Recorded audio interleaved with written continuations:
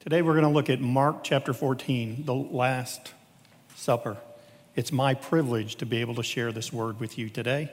So if you got your Bible or a Bible app, you might want to turn to Mark chapter 14, and we're going to pick it up in verse 12. Earlier this year, I went to visit my father, and he was telling me about his uncle. And his uncle was a woodsman, or you might call him a lumberjack. And he was so tough, everybody just called him boss. And then my father went and got a photograph to share with me. I think we have a picture. Here he is. This is my great uncle Boss. You see the family resemblance? Right? Maybe if I do this, does that help? Right. Photographs are a great way to remember. Whether it's a 100-year-old photograph like this one, or the thousands of photos you may have on your phone, it's something you can hold in your hand and look at and remember a significant person, place, or event in your life. But sometimes to really understand something, we might need to take a step back. So I'm going to show you the rest of this photo. Here's my great uncle Boss standing on the top of this tree. On the back of that photo, it says, Northern California, Redwood, 555 feet. And I look at that photo and I think man can do some amazing things if he just has the will and the endurance to do it. And maybe in my family's case, maybe a little crazy. But how sad it would be if we went through our entire life putting all of our energy into something only to get to the end and find out we cut down the wrong tree. Has anybody ever asked you, what is God's plan for my life? Well, maybe the better question would be, what is God's plan? And you may remember we started out the year, Monty and Philip did a series looking at the big picture of God's Word. And we remember that the Bible is the universal plan of God to restore man's relationship with God. That is the plan. It's God's plan for you to have a relationship with Him through Jesus Christ and to know Him. But what amazes me about this is what we're going to look in Mark chapter 14 is that God uses people to accomplish His plan. So I wanted to look at how did Jesus use the disciples in His plan. And I got 4 key points to help you track along. So if you got your Bible, turn to Mark chapter 14, beginning in verse 12. It says, on the first day of unleavened bread, when the Passover lamb was being sacrificed, His disciples said to Him, where do you want us to go and prepare for you to eat the Passover? If you want to connect to God's plan and what God is doing in your life and around your life, the first thing you need to do is ask Him. They're asking Jesus a question. But you got to ask the right question. Notice what they didn't ask. They didn't say, we know a place where we can go that's out of the way, and we want you to bless our plan. They didn't say, I'm assuming we're going to go to the same place we went last year or the year before that, and is that okay with you? So before they even asked the question, they needed to submit. They needed to get their will out of the way. It wasn't their plan, not their agenda. It was what is God's plan. So they're asking the right question. Where do you want us to go? And sometimes this submission, moving our will out of the way, is sometimes the hardest part. But the good news for us, what it says in Philippians chapter 2, verse 13, it says, for God is at work in you both to will and to work for His good pleasure. That tells us that God is at work in our lives by the Spirit of God trying to move our will in line with His will. And that's very good news for us. But that's how we begin to submit. And then after that, we need to seek Him. If you look at chapter 14, beginning in verse 13, it says, and He sent 2 of His disciples, that would be Peter and John, and said to them, go into the city, and a man will meet you carrying a pitcher of water. Follow him. This may seem obvious, but there's an expectation here that they asked Jesus a question, and the expectation is He's going to give them an answer. And so for us, sometimes we ask God a question, but we're not always listening for an answer. So we need to learn to listen to what God tells us. And so Jesus said to them, and he said, go into the city and a man will meet you carrying a pitcher of water and follow him. This wasn't some man at random. Jesus had already gone before them. He already made the arrangements. This is just a visual clue to help them find their way. And a man carrying a pitcher of water in their culture would have been very unusual. It would have been easy for the disciples to see and to recognize. So for us, we need to listen to what God is telling us and then watch what God is doing around us to connect what he's telling us to our life. And so that's the part of seeking. It's listening and watching. But if we go on to verse 16, it says, and the disciples went out and came to the city and found it just as Jesus had told them, and they prepared the Passover. So that next step is to serve him. It wouldn't have done the disciples any good to say, hey, I see a guy carrying a pitcher of water. You don't see that every day. And then just go talk about what they saw. They needed to follow him and follow through with obedience and to serve Jesus Christ. It seems like a simple plan for us to follow. Submit, seek, and to serve. I remember in 1989, Janet and I were living in Charlotte, North Carolina. We were attending a large church. It's the church we met in. It's the church we got married in. I was working for a large engineering company. And at the beginning of that year, my employer came to me and said, we're moving your job to Lexington, Kentucky. But then they also said, if you don't want that, I have another job that you can do and stay in Charlotte, and that job is just as good. So what am I to do? I went home and I told Janet, I said, we need to pray because it's not our will. It's whatever God wants, whenever God wants it, wherever God wants it. We want to connect to him and to his plan. So we started praying. We asked our friends and family to pray. And as we did that, we began to feel like God was telling us to move to Kentucky. I had no idea why would God take us from North Carolina, move us over the mountains into this wilderness of Kentucky. But that's what we felt like. And so I told Janet, I said, before we tell anybody, let's pray for our family. Because at that time, her parents were living in Charlotte. My parents were living 150 miles east in Raleigh, North Carolina. And we said, let's pray that God will give them peace. And I remember one night, my mother called me, and she said, Keith, I really don't want you to move to Kentucky, but I've been praying, and if you believe that's where God wants you to go, it's okay.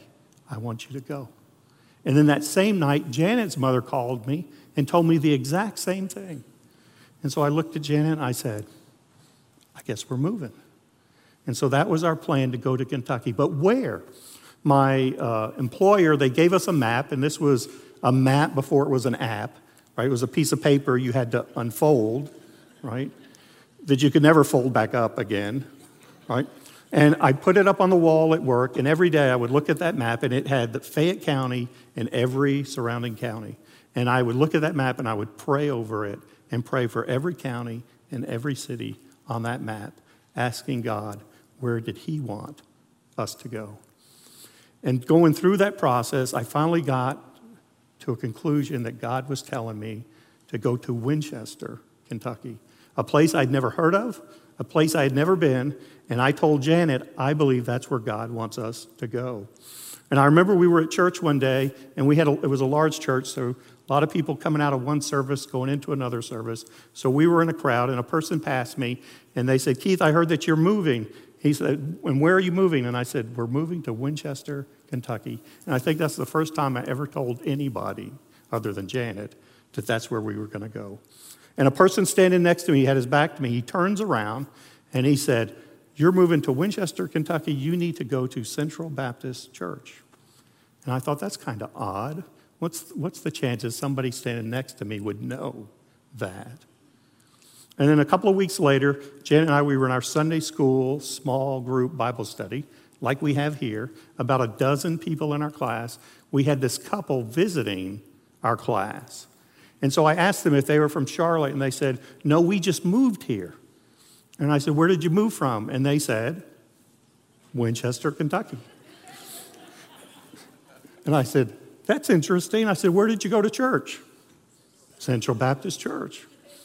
And I'm not the brightest person in the room. I didn't see a man carrying a pitcher of water, but I think even I could figure this out, right? God will direct your paths into his plan when you submit to him, seek him, to serve him. God will do that. But it's pretty important that we need to learn how to listen to God. So if you jump down to Mark 14, verse 21, Jesus makes this statement, for the Son of Man is to go just as is written of him.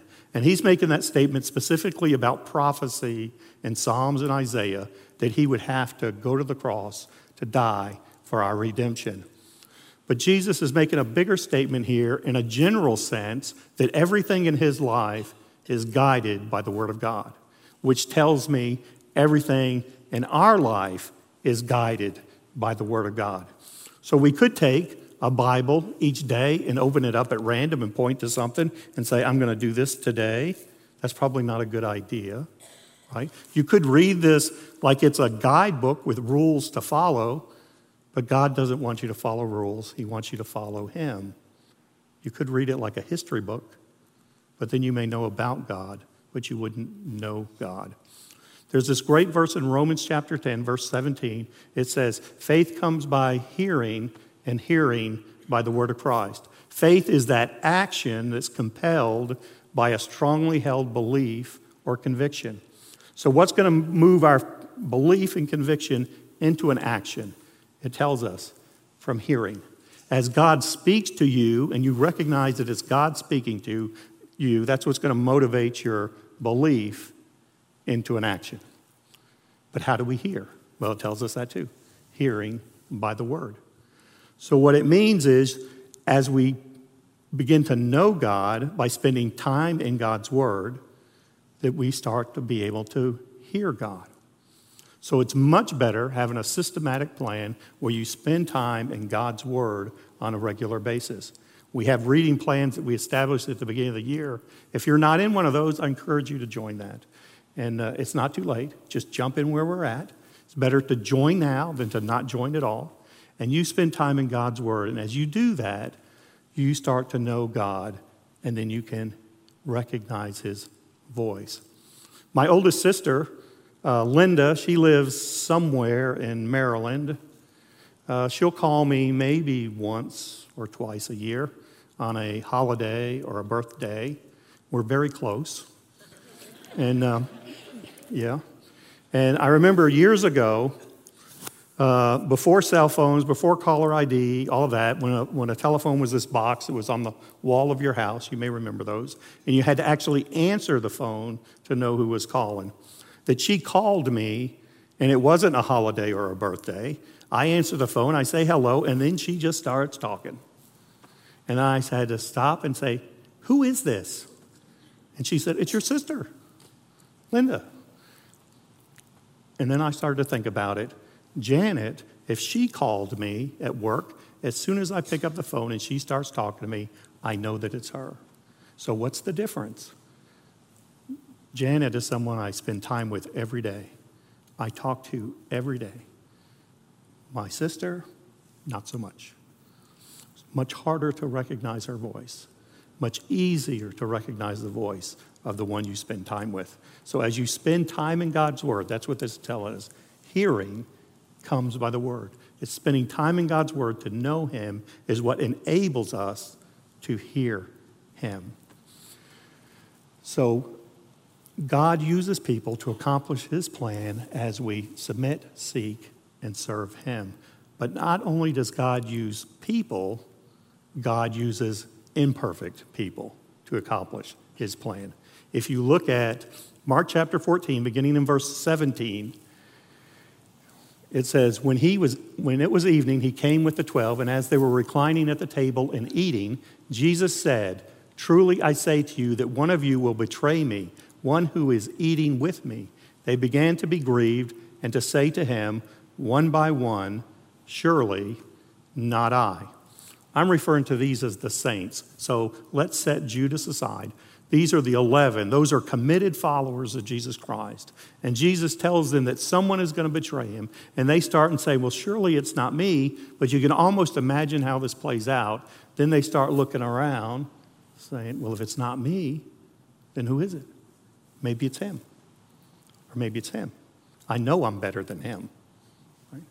Maybe it's Matthew. He's a tax collector. I never did trust those tax collectors. Maybe it's him. Right? And in Luke, it tells us that this evolved into such a debate, and they were arguing over which one of them is the greatest. Can you imagine that? It's Jesus last night before he goes to the cross. He has the world on his heart, and they're arguing over which one of them was the greatest. To such a point that Jesus tells Peter, even you tonight will deny me 3 times. But that tells me that they weren't perfect. That even in their imperfections, even in their mistakes, they were not going to stop God's plan of redemption. But that also tells me God can use us, even in our imperfection. You may have heard of a program called Evangelism Explosion. It was started by James Kennedy at Coral Gables Presbyterian Church in Fort Lauderdale. And it's where a trainer would take 2 people, and over a period of 12 weeks, once a week, they would go out and share the gospel. And through that process, they were learning and memorizing Bible verses to share the gospel and illustrations to go along with that. But every time we went out and we met someone, we would ask them 2 questions. The first question we would ask them, do you know for certain that if you were to die today, that you would go to heaven? Some would say yes, some would say no. Some would say maybe or I don't know. But then we would ask them a second question.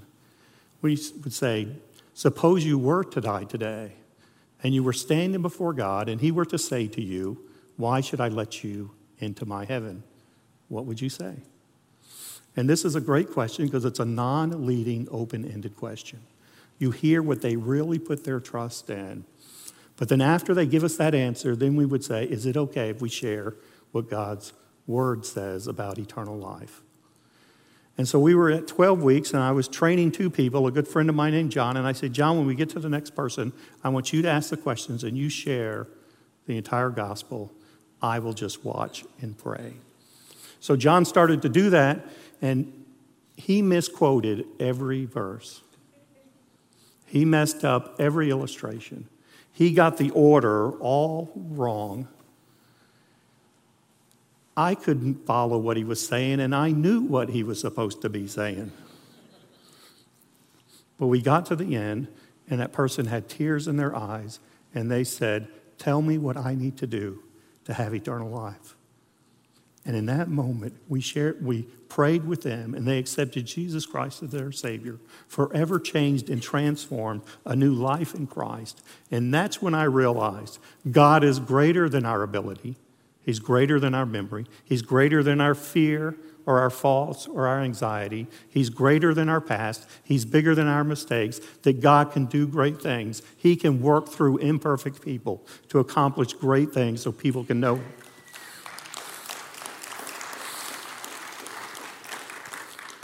God is good, and He can use us despite ourselves. And if you look at Mark chapter 14, beginning in verse 20, makes a statement, and he said to them, is it one of the 12, one who dips with me in the bowl? For the Son of Man is to go just as it is written of him. But woe to that man whom the Son of Man is betrayed. It would have been good for that man if he had not been born. Specifically, he's talking about Judas. Generally, he's talking about all those people who reject Jesus Christ. Despite God's love and appeal and mercy to them, they're saying, God's plan does not fit my plan, and I'm going to reject him as my Savior and Redeemer. And for that, they will be separated from God for all eternity. But what I want you to understand, that even people that reject Jesus Christ, they're not going to stop God's plan. Right? Judas was not going to stop God's plan of redemption. In fact, God is so great that he can even use him in his plan. So we need to make sure that we understand that we serve a great God, that God is not small, that God is greater than anything we can even understand, that God can do great things even through us and even through people that reject him. What's even more amazing than that not only does God use imperfect people, God empowers imperfect people to accomplish his plan. Excuse me a second. We get to the part of that last meal that Jesus will have with his disciples. He takes two elements. He takes the bread and he takes the cup. And he uses these two things that we can see and hold in our hand so that we can remember the most significant person, place, and event that has ever happened since the beginning of time. That we can remember that Jesus came and that he died for us. You may think of this as the Lord's Supper, or communion, or Holy Communion, or the Eucharist, which comes from the Greek word meaning to give thanks. You may come from a church background where they practice this once a quarter, or once a month, or once a week. We do it once a week because it's so important for us to come to a point and be reminded what God's plan is, reminded that Jesus went to the cross to die for us. Remember, the very first step to connect to God's plan was to get our will out of the way. And the Spirit of God does that in us as we remember him. This is a process for us to meditate on who God is, and then it starts to put God's will in our heart and not our will in our heart. And so we come at this time and we examine ourselves. We lay aside every encumbrance and sin which so easily entangles us. And we run with endurance the race set before us, fixing our eyes on Jesus, the author and perfecter of our faith, who for the joy set before him endured the cross, despising the shame, and sat down at the right hand of God. Consider him who endured such hostilities at the hands of sinners, that we may not grow weary and lose heart. It's a time for us to remember. But I want to look at this through the lens of a traditional Passover meal. And if you're familiar with that, they would have 4 cups of wine to help them to remember how God redeemed them out of Egypt. And that very first cup is what they would refer to as the cup of sanctification. So I want to refer you to 1 Peter chapter 2. In verse 9, it says, "For you are a chosen race, a royal priesthood, a holy nation, a people for God's own possession." This is in all caps. It does not mean that Peter is shouting at you, right? Which may not be too bad sometimes. What it means is the translator's way of telling us that Peter is quoting the Old Testament.